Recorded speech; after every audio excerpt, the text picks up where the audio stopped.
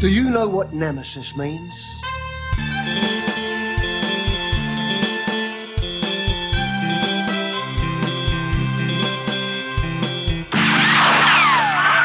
Hello and welcome to Direct, the podcast that takes a direct trajectory through a director's filmography. I'm Eric. I'm Levi. The Girl with the Dragon Tattoo is the movie we watched this week. Levi, tell us about The Girl with the Dragon Tattoo. Journalist Michael Blomkvist is aided in his search for a woman who has been missing for 40 years by Elizabeth Salander, a young computer hacker. David Fincher, you've done it again. You've made a pretty good movie. This movie is like...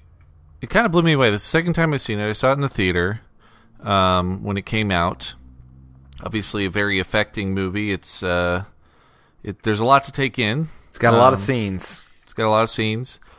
Watching it on the rewatch, knowing I actually kind of forgot about the mystery, about what happened. I didn't realize I'd forgotten that Twists.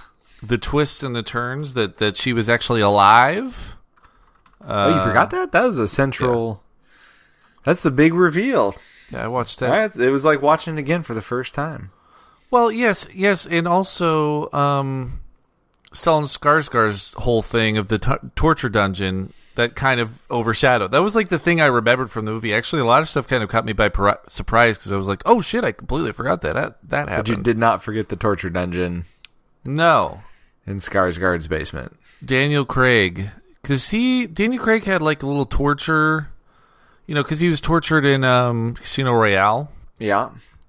The only way to torture James Bond, as far as I'm concerned. Yes. To smack him in the balls. Yeah. Over and over. No clothes. He's not allowed anything. Yeah. Tortured in this. So, yeah, for some reason, like that all stood out to me. So... I think understanding where all the clues were pointing toward, because all the clues were pointing toward Skarsgård. So understanding all of that beforehand helped me unravel the mystery a little bit better and helped me follow it a little bit better, because it's hard to understand these people. A lot of them are American actors or British actors trying to do Swedish accents. And it could get really convoluted from time to time. So, anyway, needless to say, it's the second time watching this movie, and I liked it a lot better than I did even the first time I watched this movie, and I still thought it was a good movie the first time I watched it. I liked it. I think in the grand filmography, it doesn't hit quite as... I've been thinking about it all day, trying to put my finger on what it is that didn't strike me as much with this film. I've seen the Swedish versions of this film, all three of them. I know kind of the whole overarching. I have not read the books. I think that's something that, especially the super fans of the Girl with the Dragon Tattoo, that might be important to them. So the direction we're coming from, neither of us have book knowledge to distinguish from. Wait, why are you assuming I haven't read the books? You've read the book? Well, no. Why are you assuming that I haven't? I feel like you would have led with that, because then you would have that. I think that's a. I just want you to know I can read, Levi. That's all I'm trying to establish here. I can read. You've always said that, but have you read the book? I guess Fight Club. You said that you read Fight Club. No, I didn't read Fight Club. I read other Paladuck books, but I did not read Fight Club. All right. This is taking an odd turn. There will be a twist at the end, so stay with us, people. But yeah, I haven't seen the Swedish versions either. I haven't seen the Swedish versions either. So this is like the only exposure I have to Girl with the Dragon Tattoo is this movie. Yeah, and there was some really good forum discussion about, different people prefer different forms. I think I prefer the Swedish version. But it's also been quite a few years since I've seen it. So, and I'm similar to you. I remembered the twist. I remembered she was still alive, that Harriet was still alive, and I remembered Skarsgård's torture dungeon for sure. I also knew the rape scene was coming, which was something I really was not keen on watching again. Right. I forgot that it happens twice. That was really not fun. Yeah, I forgot that it happened twice as well. I thought when she went to his apartment, I was like, oh, this is where she tattoos him. Nope. Gets way worse. Got really excited for her to take her way revenge, worse. and that, Yeah. So, so in the grand filmography of David Fincher, where do you come down on that? We're getting close to the end. We're gonna have to start ordering these movies. Is this gonna be in your top half or your bottom half? It's going to be my top 3, I think. Wow. Yeah, I really liked this movie. I thought that it was, it reminded me so much of True Detective, actually, in a lot of ways. And season 1 of True Detective is probably my favorite season of television ever. And there were so many correlations kind of thematically and tonally that carried across. Yeah. I see that. Season 1 of True Detective and Girl with the Dragon Tattoo, and I really liked it. And I liked how it was novelistic. I liked how the movie ended, basically, and then there was 20 more minutes of stuff. Like, they were really trying to get to this sequel. The only stuff that kind of weared on me was that it seemed like Daniel Craig's whole plot was nowhere near as interesting as Rudy Mara's whole plot. And to me, it's interesting because really Daniel Craig is kind of the protagonist of the movie, and yet the girl with the dragon tattoo is way more interesting, and she's like the superhero of the movie. So that was the only thing that was a little weird to me. That might be where I start to separate. Is I think that because it's Noomi Rapace, did I say that correctly? Mm-hmm. Is Elizabeth Salander in the Swedish version, and I think Rooney Mara and her, that's a wash. You're not going to be. It's difficult to, I think, judge their to just determine who's a better actor. I think they both did a fantastic job with what is a really incredibly, I think, difficult role. Playing a girl that has photographic memory, that is so abused, and in the first film, she comes with a lot of baggage that the next 2 films kind of pick up and run with, so they really become it's kind of the first movie is kind of a prologue, and then you get basically a sequels, right? A 2-part series about her history and a larger conspiracy. Okay. So I think they did great with that. I think that the guy who plays Blomkvist in the Swedish version is much better. He fits the role. His confidence levels just feels like it's tuned in correctly. And maybe this is Daniel Craig coming off of Quantum of Solace. He's solidly James Bond at this point, right? As well as he was in the Tintin movie. Well, he was in another movie where he was he played a Jewish, like it was kind of like a more sobering version of Inglourious Bastards. Cowboys versus Aliens? No. You're talking scrolling through it here. It's no, not Munich. It's Defiance. Defiance. That's the one. That was the one where he leads like a militia of Jewish, they're in Poland, I think, resistant fighters against Nazis. Yeah. Defiance. Really good movie. And that's his specialty. He looks like a guy who can kick ass and stays cool under fire. And I don't know that I buy Blomkvist as that guy. He's got a different set of social skills that he appears to have operated on, and none of those, as far as the dialogue of the character and the actions of the character reveal, I don't think project the same confidence that Daniel Craig typically does in his everyday life. It's just his resting state does not necessarily align. I don't think he was a bad Blomkvist, but I think that's coming to it from having no frame of reference based on the Swedish version. I thought that they both killed it. I thought they were both awesome in their roles. I didn't think Daniel Craig was at all out of place in his role. I felt like he owned the role pretty well. I liked him as kind of the investigator, going out, knocking on doors, asking questions of people. I thought that he was just great in that, and I think that Rooney Mara is just like amazing. She's so amazing in this role.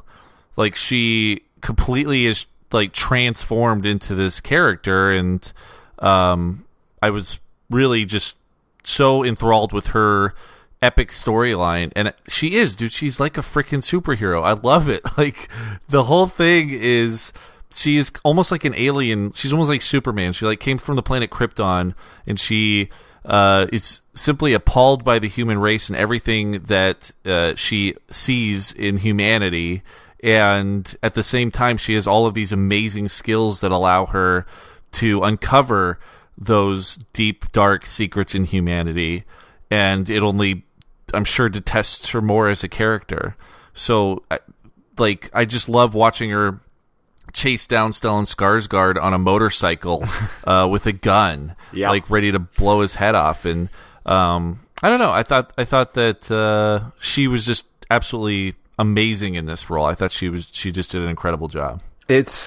She did fantastic. And so here's where I'm curious where you come down on this. There's one moment in particular. It's when the first time Elizabeth and Daniel Craig, just keep going, rotating their names around, have sex. Did you buy that chemistry, the weird, awkward chemistry in that moment? Do you think it was intentional because I watched it with Jackson and Liz, and as a group, the group consensus was it's a weird moment. It feels strange because suddenly he just got nearly shot in the head. Right. And then he goes in and he goes full Daniel Craig in his stripping. And then Rooney Mara just comes and jumps on him. And she's so awkward prior and after. I don't know. So as somebody who came into this new. I didn't think she was awkward after. I mean, the morning after thing, she made him breakfast. Like, it was actually a really sweet moment between the two of them after that. But that seems... Well, and then, you talk about the novelization and the extra... at the end, at the climax of the film, there's quite a bit of follow-up. And that's where I really think Rooney Mara kills it, is when she sees Mikhail with his other girlfriend walking down the street, and she just immediately jacket in the trash can, and you realize that she's working so hard to find some even playing field, and she just can't. It just can't win. She is continually trying to restore her own faith in humanity, and humanity keeps slapping her in the face. I mean, I didn't think that scene was... I mean, I don't pretend to understand what goes through her mind and her view on the world, because even the horrific things that happened to her in this movie are just a snapshot of what's happened to her during her lifetime. I mean, the private investigation firm talks about it, that she has had an extremely rough life, and that's in reference completely outside of the horrific events that happened to her in this movie. So she continuously, time and time again, is trying to make... I mean, I think it's admirable that she keeps on trying to make connections to humanity when humanity keeps on showing its ugliest side to her. And in some ways, it allows her to be desensitized and allows her to be better at her job, even because she can look at these horrific photos of dismembered bodies and doesn't even bat an eye at it. So it enhances her skills, but at the same time, her fulfillment, her personal fulfillment, her connection to other people just keeps on getting stomped on and trampled on. You could see one of the only people that she actually cared about was her guardian, who played chess with her, and he gets taken from her in this. Like, basically everything, every time she turns around, something gets stolen from her in violent and horrific ways. And so I think that her maybe having sex with Daniel Craig's character is an attempt at human connection, and that's just her way of doing that, is to be really out of the blue and weird about it. And I really love when, and it's kudos to the writer, really, and I would be curious to see the book adaptation of that moment when her original guardian is sitting there and she's talking to him. It's just the one-sided conversation because of his injuries. But that's a moment where it really feels like she's talking to as an audience member, you are, when she's saying, "I made a friend," and you as the audience go, "Oh, you know," it feels like she's talking to it. It's this cool. It's a circuitous route to breaking the fourth wall because there's no response from the Guardian, and the audience is not allowed a response. But you the emotion in that moment is one of the really genuine outreachings. Where she reaches out, and I think that strikes a nice chord. It's a great movie. It hits all of the Fincher. There's a quote I heard in one of the interviews. Scott Rudin said that, you know, for David Fincher, his themes are outsiders, alienation, isolation, marginalization, and that's this movie is just striking all the same chords that we've hit time and again, and and this falls, I think, lower on my list, but it's a solid David Fincher movie. I think he uses all of his skills to just make it sing in the best way possible, and it's Well, I think that, you know, 2.5 hours really clips by with this thing. I think that it's really compelling. I mean, I think that this might be, for me, his most compelling movie. I maybe even more compelling than The Social Network. Maybe even more compelling than Zodiac. It's just a really compelling movie. You are ready to jump to the next scene, and even though it does last 2.5 hours long, it doesn't seem like anything's wasted. There is the last kind of epilogue where she goes and empties the crime boss's bank accounts and does all that stuff, but and that kind of drags. You get the little Return of the King thing at the end. But when you understand that, like, they're trying to put together a trilogy here, they're trying to set up more than just this internal story, and they're really trying to drive to something new, I think that that's completely forgivable, and it's still really interesting. And from everything I've heard regarding the books, the movie is a fairly faithful adaptation. That it really both the Swedish and the American version, they try and be as honest to the books. And I think it depends on the reader, but I've gotten mixed reviews as to whether or not some have said that they didn't like how it was written, but the book itself is a translation from Swedish. So I think the movie might help those. If you maybe struggled with the book, the movie is an opportunity to kind of get past because it gets punched up for the American audience. Although seeing all of these American people with British accents being in Sweden and talking about Sweden might, on an initial watching, you might be like, wait, they're supposed to be Swedish? I don't think they're doing British accents. I mean, I think Daniel Craig isn't doing anything to cover up his British accent, but I think they're trying to do Swedish accents. Like this, you're right. When I think about the thought as Daniel Craig is speaking, and then it just ratchets in my mind. Yeah, Daniel Craig didn't do much, but I think Rooney Mara does a pretty good Swedish accent in this thing. Yeah, I think so, because Swedish accents are very similar to just straight up American accents. There's just like a few little subtle changes. When a Swedish person is speaking English, it doesn't sound. I mean, Stellan Skarsgård in this movie, he is Swedish, or he's Norwegian maybe, but he's Scandinavian. Like that's like that Scandinavian accent. Well, and he generally sounds like that all the time, and I don't know that I've ever put a big, like, whenever I see him on the screen, I don't go, listen to that accent like I do with guys like Daniel Craig. Well, I mean, he's in Thor, so yeah, he plays those characters. He's also he's Scandinavian in that as well. I don't know. It's just I just like him as an actor. He's a good actor. Oh, he's a great actor. Plays he's an amazing actor. Creepy torturer so well. Yeah. All of the performances in this were just solid, and I think that it's a big credit to David Fincher. He just brings out the best in people. He does. I mean, I want to get back to Elizabeth because I want to talk about her character a little more. I think that she is just such a tragic character in so many ways. Like, we talked about how every time she tries to make a human connection, she gets thwarted. But she also kind of has these moments where she is thwarted in other ways. Like, she wanted to rain down vengeance on this guy, on this murderer of women. When she found out who he was, she hits him in the face with the golf club, rips open his cheek, and she's ready to go and gun him down. And if she does that, she's going to jail for the rest of her life. Mm-hmm. I I feel like, I don't know. I mean, maybe not. Because if the plot is uncovered, if they find his torture dungeon, if they find all this stuff, maybe she gets off. Also, I don't think they have life sentences in Sweden. But I think it does come. I'm trying to remember now the second film, if it... Yeah. Somebody's in... Oh, no, Mikael is, I think, in... I don't remember. Anyways, you should really watch the rest of the trilogy. Just switch over to the other version. I'll just switch over to the Swedish ones. But I want to get back to my point. So what I'm saying is that... Yeah, so what I'm saying is that... You know, even in that, she's thwarted. Like, she's trying to kill the guy, and he dies at a gas station explosion. Did you take note when she asks for permission to shoot him? Mm-hmm.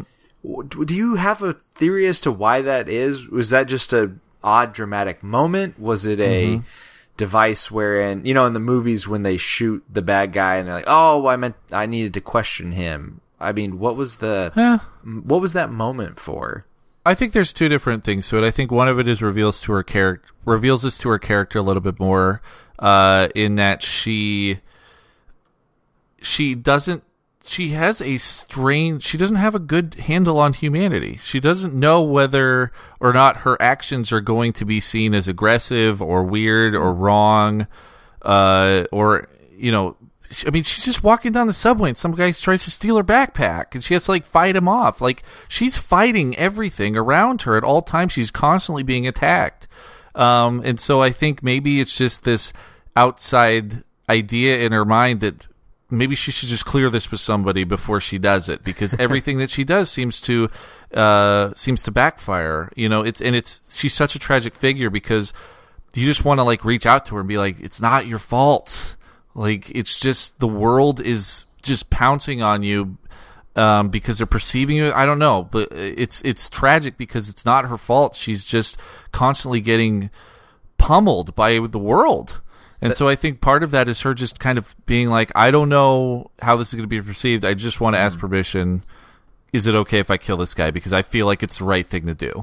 It is a good reason to have not the last like 3 minutes, but the last 15 minutes where she goes on her gallivanting trip around the world, defeating the villain and taking all of his money. That is a cathartic moment. It's really her most successful venture, wherein nothing truly tragic happens as she runs out and does it, even to the degree where she asks for the loan to do it, and Mikael doesn't even blink. He goes, doesn't even take blink. $50,000. That's cool.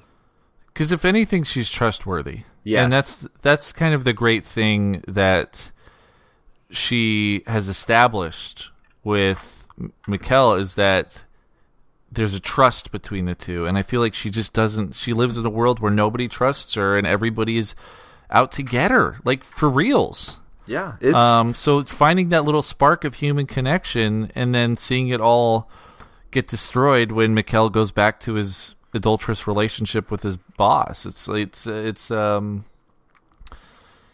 tragic for her because it's just another tick on the tragic scale for her. But it's what makes her. It's what makes you root for her character so much. Is like you just want it to work out for her because she is so good at what she does. Like she is ultimately always fighting for right. You know, she's always fighting for justice. Really, that's what her core is justice. And so it's a noble pursuit, and so you just want to root for her in that cause. Well, and the security firm highlights that. They say she works on what she wants to, and we get it. They repeat it enough times that she is very selective in what she works on, and by the end, you are justified that she is a vigilante, and she is Batman with no money. No money Batman. Well, she's got money now. She does so have. Don't say what she does with $2 billion. Did she actually transfer that to her account though? She transferred it to 5 accounts. And yes, but I thought that she made that as to what those are. Well, yeah, but it got reported on the news. So if those accounts are in the news, then the government knows what those accounts are, and they would have been frozen immediately. So you think the move was just to put them on the radar? Wait a second.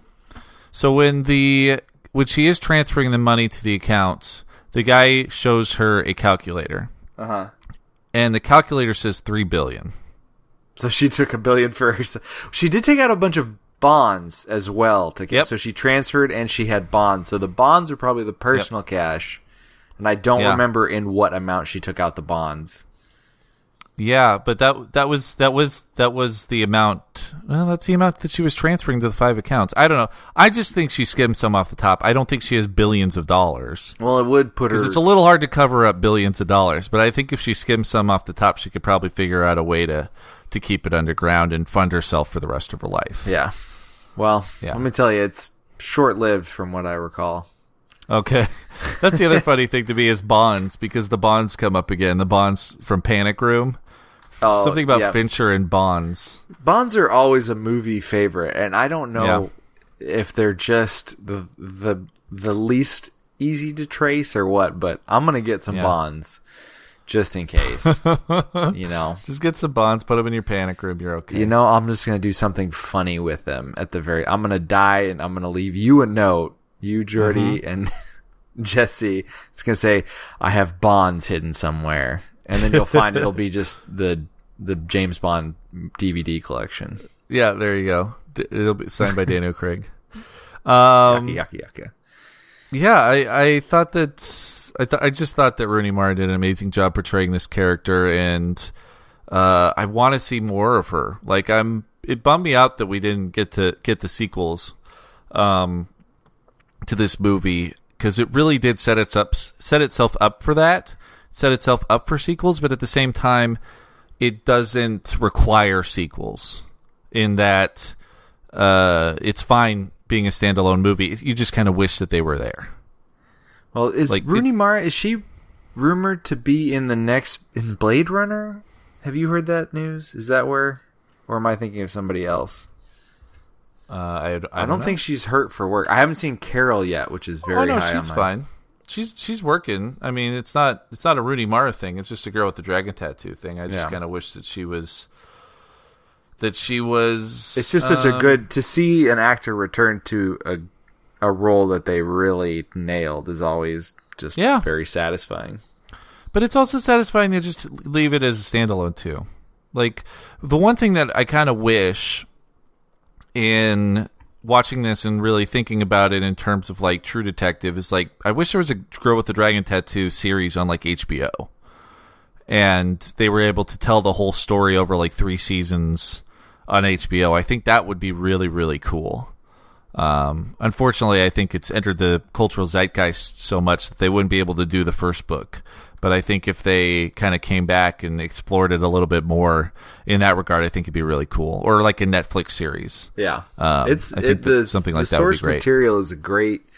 It's good thriller. It's got great tension. Mm-hmm. It's got very interesting characters. The ability to make Elizabeth Slander personable, despite all of her odd intricacies and how difficult she has a time with humanity. Is really, I mean, that's a hats off to the author. Yeah. Interesting guy too. I did not read into, I remember there was a period where I knew a lot of people that read the book, but I just never, Stieg Larsson, have not followed. I don't know much about him. I mean, he basically is the Daniel Craig character in some ways. He is a reporter and author who was really interested in the far right and talking about uncovering the shadows of the far right. So I thought, by far right, do you mean like conservative conspiracies? I'm talking about fascism. Oh, here's our plug for Secret Hitler. Yeah, Secret Hitler. We'll get to Secret. People aren't going to know what we're talking about when we talk about Secret. I know that, and that's exactly. That's what makes it a good conspiracy. I would like to get back to that quote that you read, though, where you were reading all of those things that David Fincher films are. Yes. Would you like me to read it one more time? Sure. Outsiders, alienation, isolation, marginalization. Alien Isolation is a video game, isn't it? Yes, it is. But the one thing I think is I want to talk about that isolation, because all of his movies are pressure cookers, and the way that he it's such a common thread throughout all of his films, except for Benjamin Button, which is kind of a pressure cooker because it has a timer on it because he's turning into a baby. Because he's gonna die. He's gonna be a baby man. He's gonna be a real old baby man. He's gonna wink out of existence. Yeah. So, but they all have this thing of slowly getting more and more claustrophobic. It's really obvious with something like Panic Room, which is a claustrophobic movie. But like even like the game, it's just like the world closes in on these people. Fight Club, the world closes in. Seven, the world closes in. So this, I felt like, was right on par with all of that. We're going to stick you out in the middle of nowhere, and I love the line that Stellan Skarsgård gives. He's like, why did you come back in the house? All I had to do was ask you for a drink, and that get you to come back. You knew something was wrong, and yet you came back in the house. Just all of these like small human nature things that, because the whole audience is like, don't go back in the house. You're out. So run. You're out. Just run. I guess he might chase him through the woods with a rifle or something. Yeah. I don't know. So that whole pressure cooker thing is definitely a Fincherism, and the isolationism, I think, contributes to that. Well, putting people out in an isolated place, whether it is an isolation of a personality trait or a physical isolation of a physical space. Like even in Zodiac, he becomes more and more isolated as time goes on. He loses his kids in the pursuit of the Zodiac killer. I think David Fincher really tries to, whereas like directors like the Coen brothers take simple people and put them in outlandish situations, David Fincher takes normal people and slowly turns up the pressure on them, turns up the heat on them as the movie goes on. Well, and I think absolutely, and I think there is a architectural element to it as well in this film, where we go from, like you said, the outdoors. They're walking around the property, the island. The boundaries are quite wide, and all of the people on it are suspects. And at the end, we are standing in a home that, and video games boast this too. Oh, you see that thing in the distance, you can go there. That happens like verbatim in this movie. We see the house on the hill. Oh, that's Martin's house. And then at the end of the movie, we're standing in that house. We're walking around it with this beautiful glass house. I love that architecture. And then we're going inside, and this thing it's not just a house. The house in some ways sort of condenses around him till we're in a basement that is really the creepy bowels of the building, and then it explodes, and we're back outside. And I think you're right. Zodiac, you go from seeing Jake Gyllenhaal working on this case at the newspaper desk with Chronicle, all of the people around him, and at the end he is in his house alone, in this isolated, very small place that is really much quieter too. I think you get a range of sound, which is always something that I've noticed with Fincher films that I really love, is the degree of, is there a name for that? The ambient noise of a space. The ambient noise. And by the end, all we get is the wind, essentially. Yeah, but I think that there's a really there is a interesting thing with the tell of the wind. The wind whistling through the doors in that house. Mm-hmm. It tells it's leaky. Well, and you're talking in the sense that like there's more there than what we see. There is more there than what we see. What I'm saying is that when Daniel Craig's character goes over and has a glass of wine with the group, and they're having a great time, and then they start to hear this kind of whistling noise. If you listen to it, it sounds like a scream. And when you get sounds to the like end, a scream. Watching through it, having seen this movie enough times now, hearing that scream is always like, oh, come on. Like, I don't... Yeah. Because that was... I'm pretty sure that was... Because he says, when you were having wine, I had a girl locked in this cage. That what we hear is not the wind whistling through the doors. What we hear is a scream. Yeah, and he walks off. Skarsgård walks off. Close the door. And comes back, and you're just... Oh. Yep. Yeah. Yeah. So, and even with the whistling doors, even the house itself is screaming. So, it's really interesting. It's just kind of the filmmaking that it's just those layers of filmmaking that you get with great directors, is that they are thinking on 12 different levels, and you're maybe seeing 2 of them.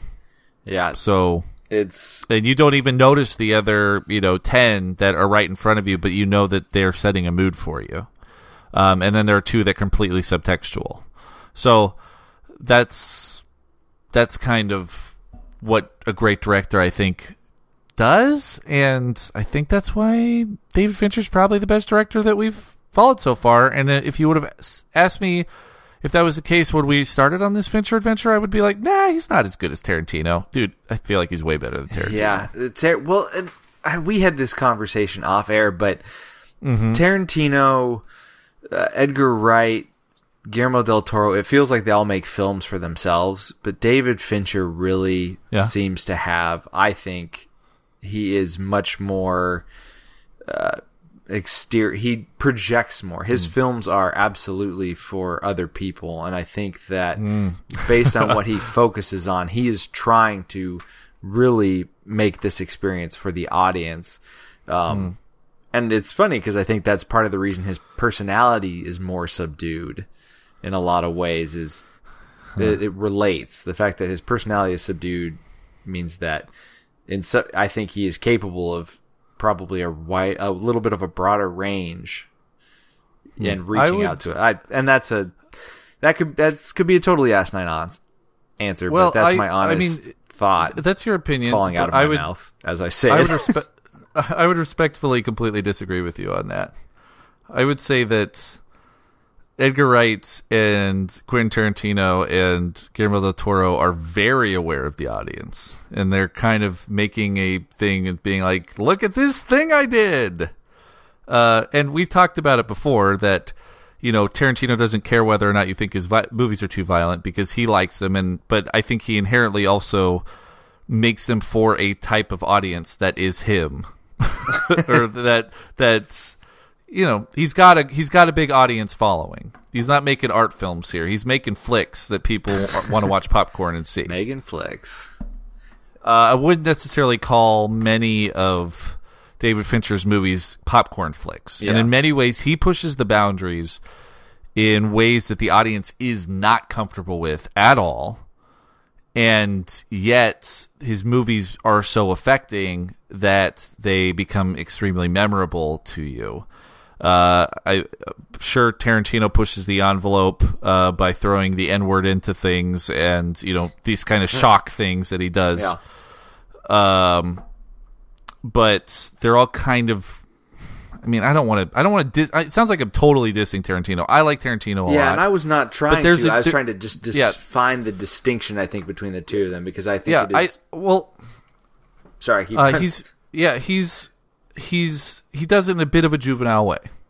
And I think that Edgar Wright does it in a bit of a juvenile way. I think that Guillermo del Toro does it in a bit of a juvenile way. We've talked about these things, about the way that they draw upon nostalgia in order to make their films really entertaining. And they are kind of setting out to make entertaining movies. I think del Toro obviously has some smaller films like The Devil's Backbone that don't necessarily follow that.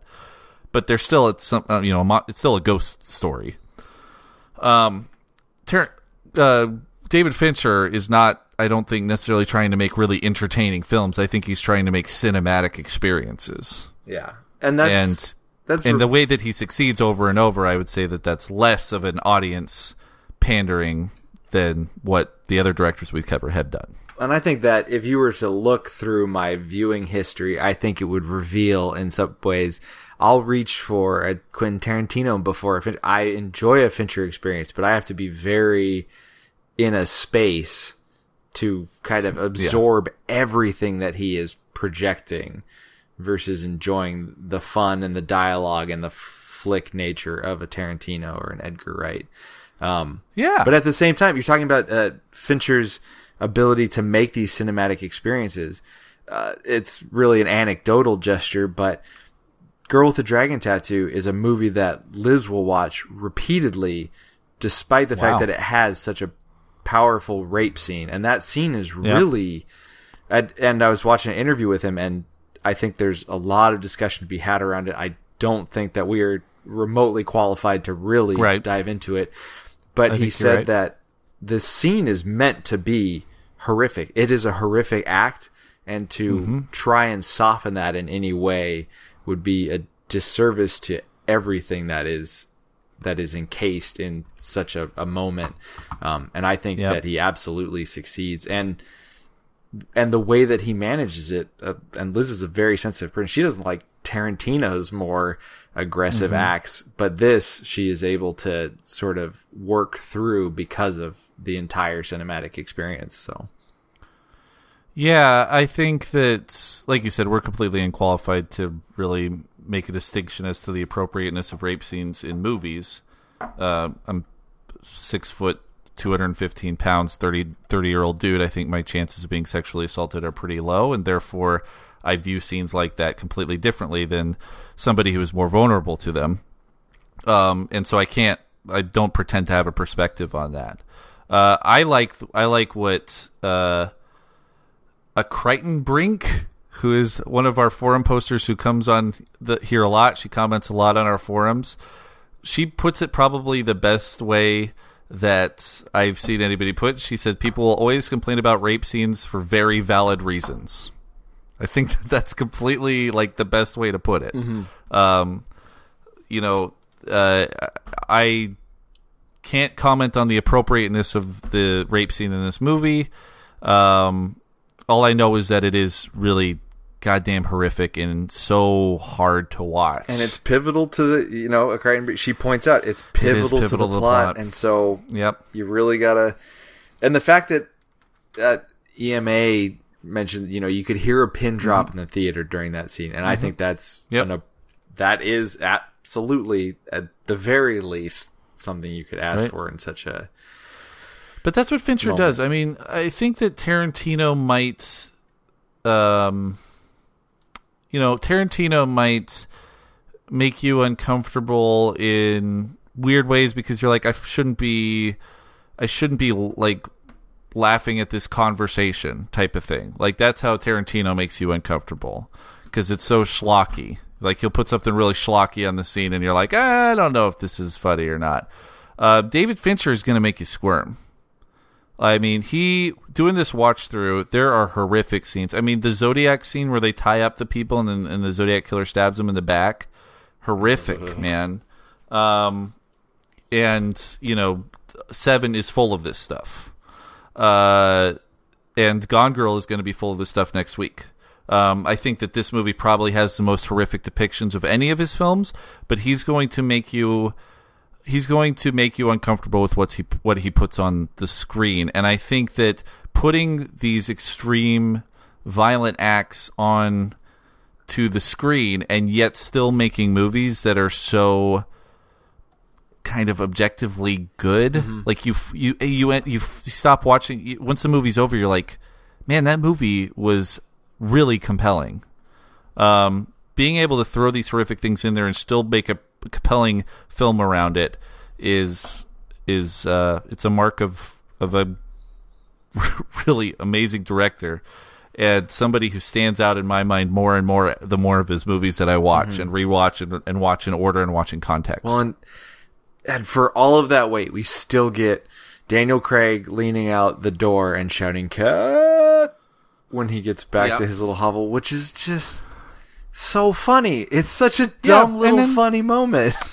It's such a dumb little funny moment, and then the cat gets dismembered on his doorstep. Yeah. Oh, that's David Fincher. That's David Fincher for you. That duality, the duality of the cat living and dead. Yep. And I left a cliffhanger earlier in the podcast when I said I think there are two reasons why Elizabeth asks if she can kill the guy. I think that the second reason is that there are moments in David Fincher knows how to just put that nice little moment into a movie. And the one that I correlate this to is in The Curious Case of Benjamin Button, when he builds up this sexual tension between Benjamin Button and the love Kate interest Blanchett in the movie, Kate Blanchett, and they kind of like passing the night a couple times and they don't follow through, and then they finally get into the room and she goes, sleep with me, and he goes, absolutely. and when I remember being in the theater, and when that moment happened, the theater like erupted in applause. Like people were like, that's a moment. Yeah. And it's the same thing. I remember being in the theater after all of this ratcheted tension. Everybody's stomach is in a crazy knot after watching the knife almost penetrate Daniel Craig's abdomen. To have that little moment where Elizabeth says, "Can I kill him?" and Daniel Craig goes, "Yes." And I remember being in the theater, and there was the same type of reaction from the audience. He goes, "Yes, kill him." Yes. And we talked about it in 7. There's the scene when the delivery truck drops off the package at the end of the movie, and Morgan Freeman is looking at the package, and he goes, "Should I open it? Should I open it?" And you know, the audience is like, open it. Like, David Fincher has a knack for getting these little moments into the scenes where he knows exactly what he's done to get you to this point as an audience member, and he knows exactly what you want as a payoff. And he's able to put it into like 2 lines of dialogue, and it's really great to see that and how it's gone through his entire career. Well, and it's nice. It's a cue almost to the audience to say, it's your chance to, it's when you watch Star Wars, the new Star Wars, and you see Han Solo come on the screen, everybody goes wild.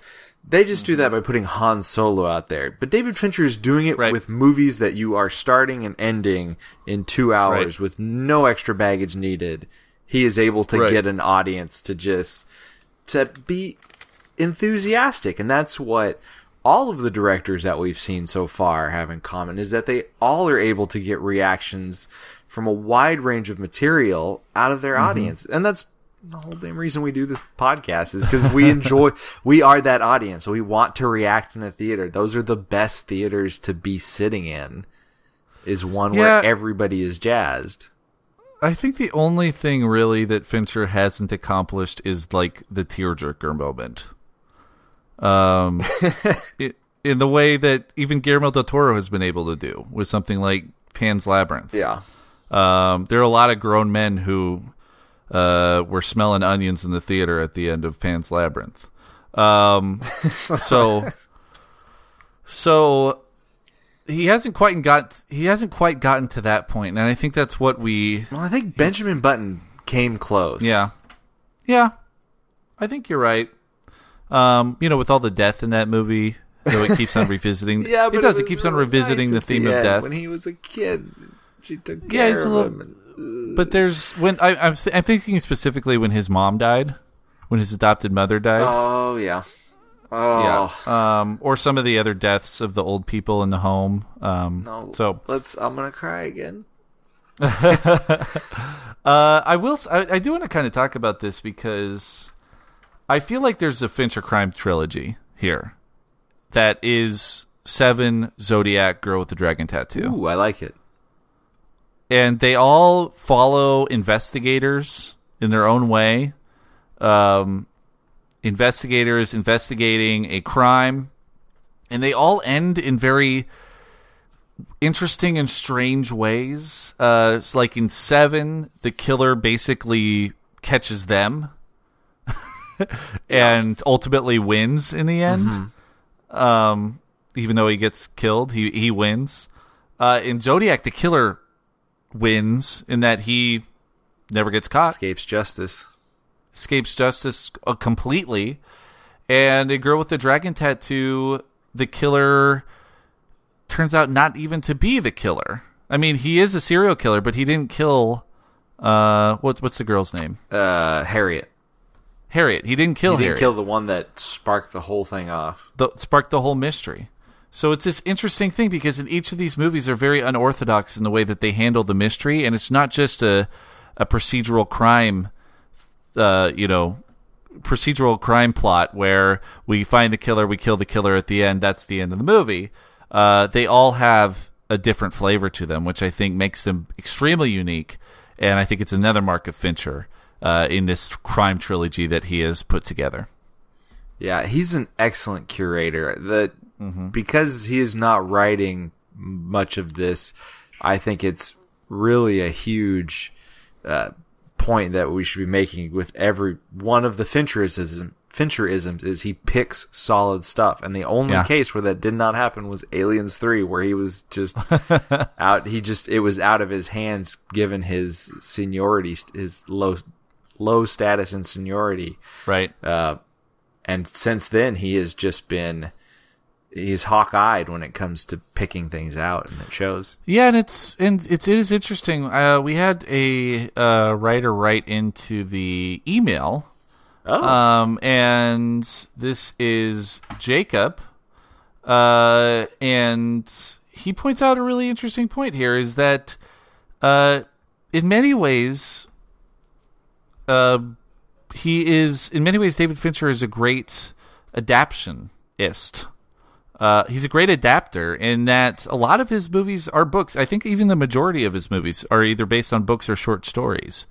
You have Fight Club, Curious Case of Benjamin Button, Social Network, Girl with the Dragon Tattoo, Gone Girl, all based on books or, very, very loosely, as we explored, based on a short story by F. Scott Fitzgerald. Yeah. And then all of his other films aren't written by him either. He doesn't write the movies. He is just able to craft such an amazing world around these stories and really make them his own. And that's what I'm apprehensive even to pursue the Swedish versions of these movies, of the Girl with the Dragon Tattoo trilogy, is because I'm afraid that they're going to pale in comparison to the craftsmanship that Fincher brings to this one.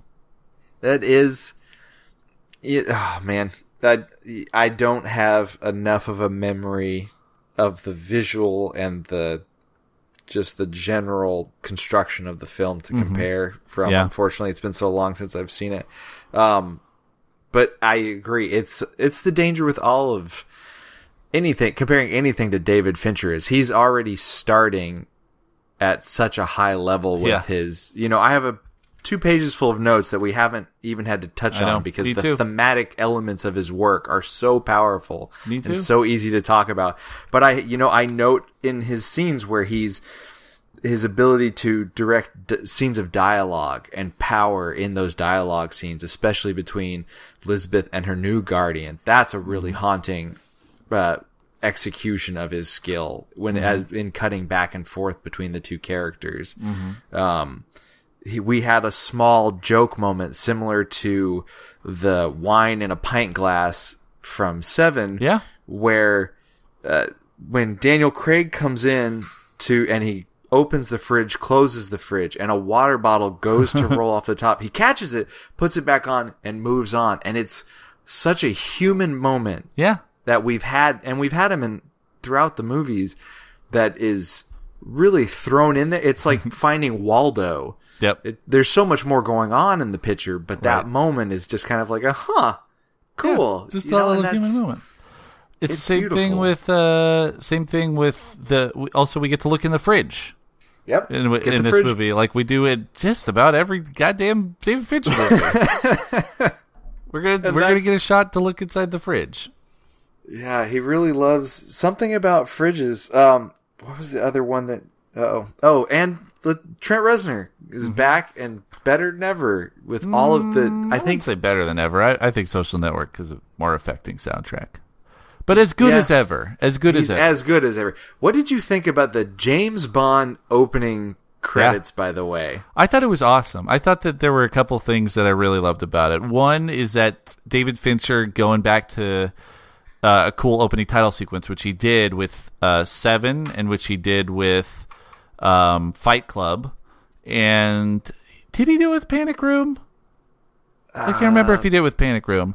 But I think so. It's him going back to his music video roots. Yeah, and it shows. Like, it totally shows. Just in case you thought he had gotten rusty in that realm, nope.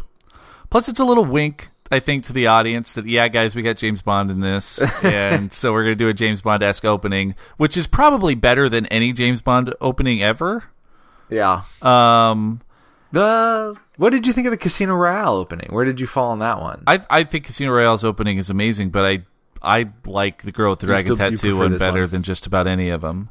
And And then at the same time, I feel like this is David Fincher being like, this is my James Bond. This is going to be a franchise.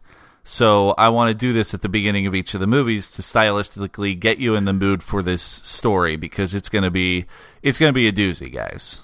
Yeah, and I would kill to know what his second for girl that played. I don't think the second one's Girl Played with Fire. I think it's Girl That Kicked the Hornet's Nest. Mm-hmm. Oh, was that the third one? Either way, whichever one's second, I would kill to see what he would do a second time for that credit scene in this realm. Just having the experience of one, what are the lessons he learns, because he's just always progressing. We have not seen him do any kind of backslide. Yeah, he just progresses, and he does beautiful little things, like the cat, for instance. Like, yes, we get the comedic thing of him walking and being like, "Cat," but then the other aspect of that is he yells that, he goes into the room, and the cat is laying on the table, and then he looks at the cat and he says, "How did you get in?"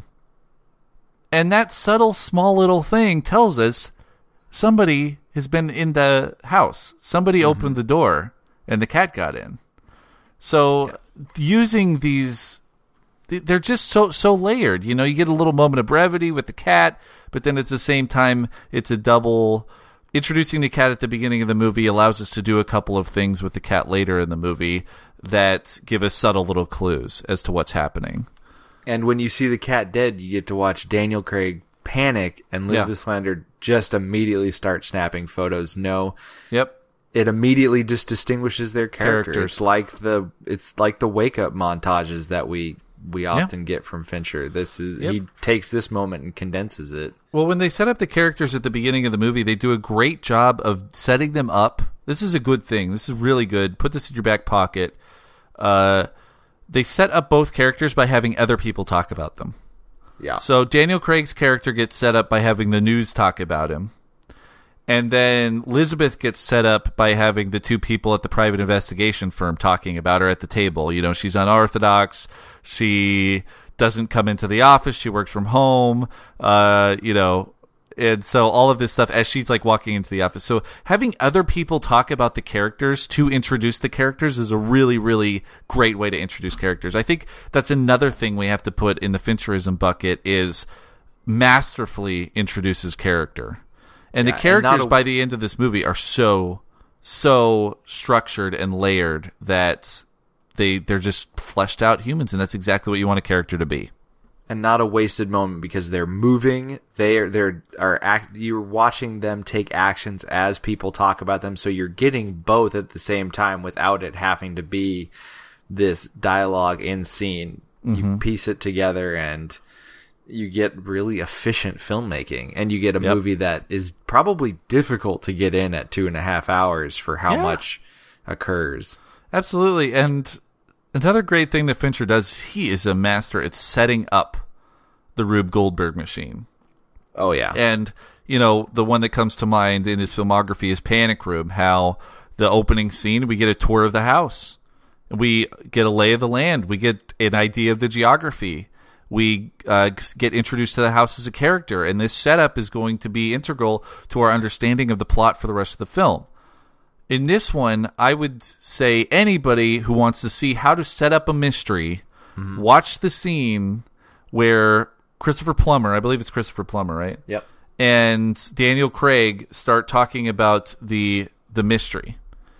And the way that it's set up, where it's Christopher Plummer walking from room to room, turning on lights, going inside the house, going outside the house, setting up the entire story with a flashback sequence. Yeah, that is shot very similarly to what was done in The Game. Yep, a little bit of a sepia tone, a little bit of a sepia lighting. Tone. Yep, absolutely. And what was the other movie with flashback that we were talking about? Was it Benjamin? Zodiac has a. They do the flashback to the stabbings. Yes, and using flashbacks, but anybody who wants just a masterclass in setting up a mystery. It's so good. And then there's just the line where he goes, Daniel Craig goes, so who knows about this? And Christopher Plummer says, me, the police, the killer, and now you. And then and then we're starting on the mystery. And at this point, he's pouring him a glass of wine. They're sitting. We watch the train is interspersed, and they're leaving. And we know that time has passed even though we've heard the story. Yeah. In the same amount of time. And it's also cool too how the story basically takes place over a full year. Because when Lisbeth enters the house and finds her guardian having suffered a stroke, Christmas music is playing in the apartment. Oh. So that's at the beginning of the movie, and then basically it's a little bit more than a year. This takes place over a little bit more than a year, which is really, really interesting. The time stretched out. Speaking of time stretched out, that's an hour, dude. Yeah, it's Fincher makes it easy. Yeah, Fincher does. He does make it. Sometimes we get movies, and I'm just like, I don't know how I'm going to talk about this thing for an hour. And on this one, like you said, I still have 3 pages of notes I can go through. But we won't keep you that long, listeners. So please stay in touch with us. Forums.baldmove.com and directpodcast@gmail.com. That's the best way to get in touch with us. We love reading the comments, and we love putting your comments on the show. Next week, we have David Fincher's most recent film, Gone Girl, and there will be a forum post up on the threads for that. And watch that one with your spouse. It'll be real fun. Yeah, no. I'm excited, but I'm going to have to sleep with one eye open again for a while. Yeah. All right. Well, we'll see you next week. And until then, I'm Eric. I'm Levi. Cut.